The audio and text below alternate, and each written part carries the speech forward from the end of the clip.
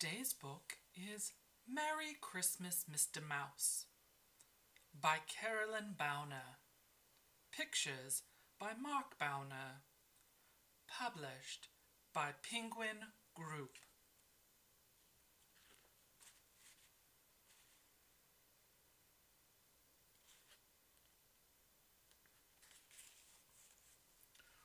Once a raggedy little alley mouse heard an encouraging tale that a warm spot beneath a kitchen stove had just opened for sale. So Mr. Mouse moved off of the street and settled in under the floor with his dear wife and 17 children in a nook number 24. Miss Mouse gathered sock fuzz for bedding and crumbs for crackers in the floor, while Mr. Mouse found the best passageways when he went out to explore. So Mr. Mouse moved off of the street and settled in under the floor with his dear wife, 17 children, in a nook number 24. Miss Mouse gathered sock fuzz for bedding and crumbs from cracks in the floor, and Mr. Mouse found the best passageways when he went out to explore. One day, as he ran, he saw something new, and startled and puzzled in delight. One day,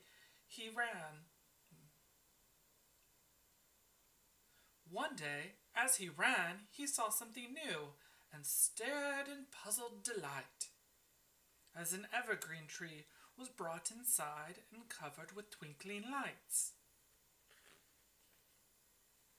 The house smelled of gingerbread and peppermint. As Mr. Mouse sniffed the air, he peeked out as trays of cookies were baked in the kitchen just upstairs. Mr. Mouse and his wife watched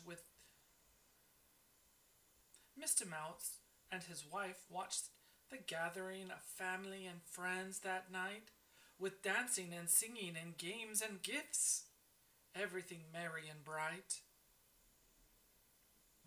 Mr. Mouse and his wife watched the gathering of friends.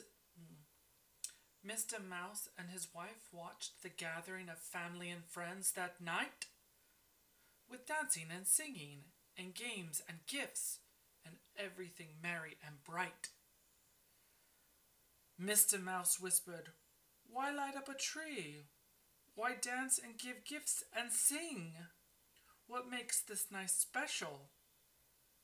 Can you find out what they are doing?" Miss Mouse whispered, "Why light up a tree? Why dance and give gifts? What makes this night special? Can you find out why they are Miss Mouse whispered, "Why light up a tree? Why dance and give gifts and sing? What makes this night special? Can you find out why they are doing these things?" So Mouse crept by the fireplace and listened to the story of shepherds and wise men seeking.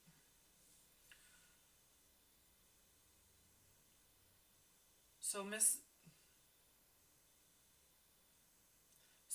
crept by the fireplace and listened to the story of a shepherd and wise men seeking a child and angels streaming glory. Mouse learned that on the night long ago was born the Lord of the earth, and the lights and the songs and the giving were to celebrate his birth. Then he heard about how Santa is checking his list of the naughty or nice, and he wondered if Santa Claus ever had thought to bring gifts to a family of mice. Mr. Mouse quietly crept down Mr. Mouse quietly crept back downstairs and told what he had heard above. All the fussing upstairs is for Christmas, and Christmas means joy and love. Then Mr. Mouse smiled. I've a grand idea, and this is just what we'll do. We'll put up a tree in a little nook and celebrate Christmas too.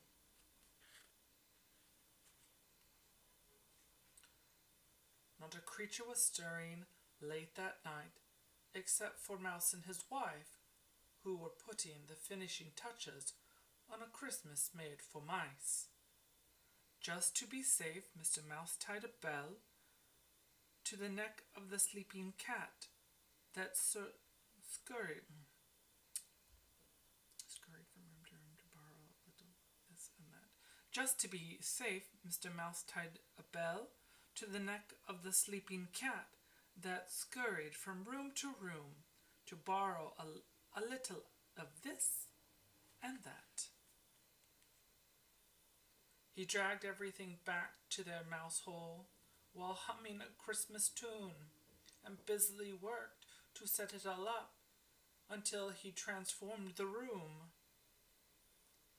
A small sprig of pine and a bit of string made a perfect Christmas tree. And the glow in the dark star at the top shone bright for all to see. Miss Mouse had been sewing pajamas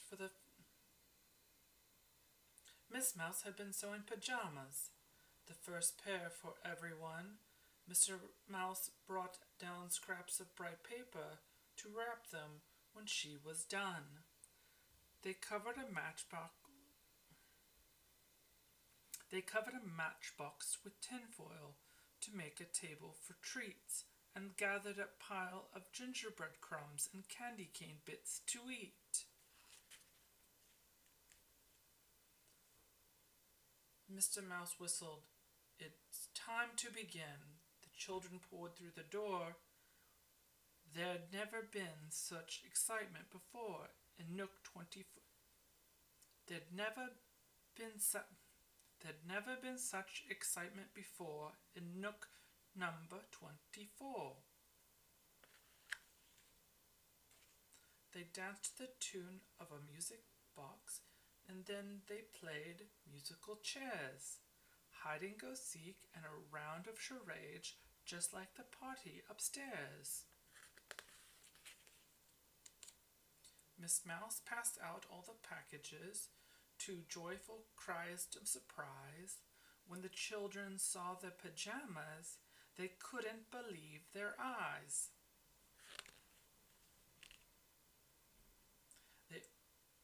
They ate all the crumbs and sang Christmas songs, and then by the firelight, Mr. Mouse told the children the story about the first Christmas night.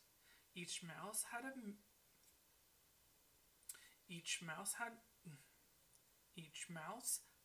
miniature stocking to hang on a little hook, just in case Santa Claus knew about mice and found his way to their nook.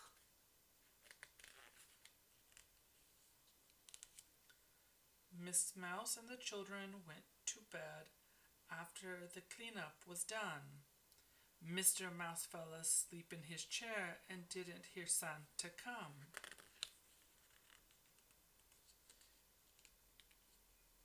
He woke of a sudden on Christmas Day to his children's shouts of glee.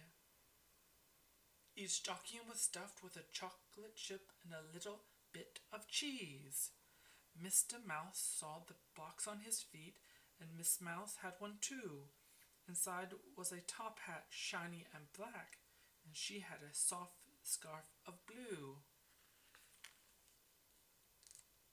Mr. Mouse gave a kiss to Miss Mouse. Miss Mouse gave a kiss to Mr. Mouse. A Merry Christmas, my dear. I have an idea, and I hope you'll agree. Let's celebrate every year.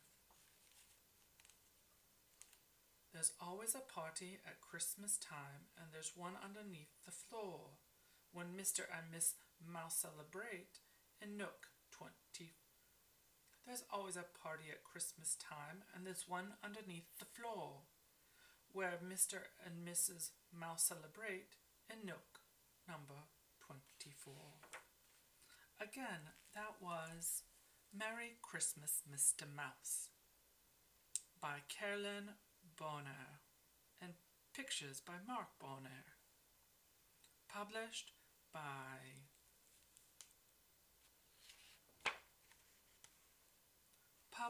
by Penguin Group.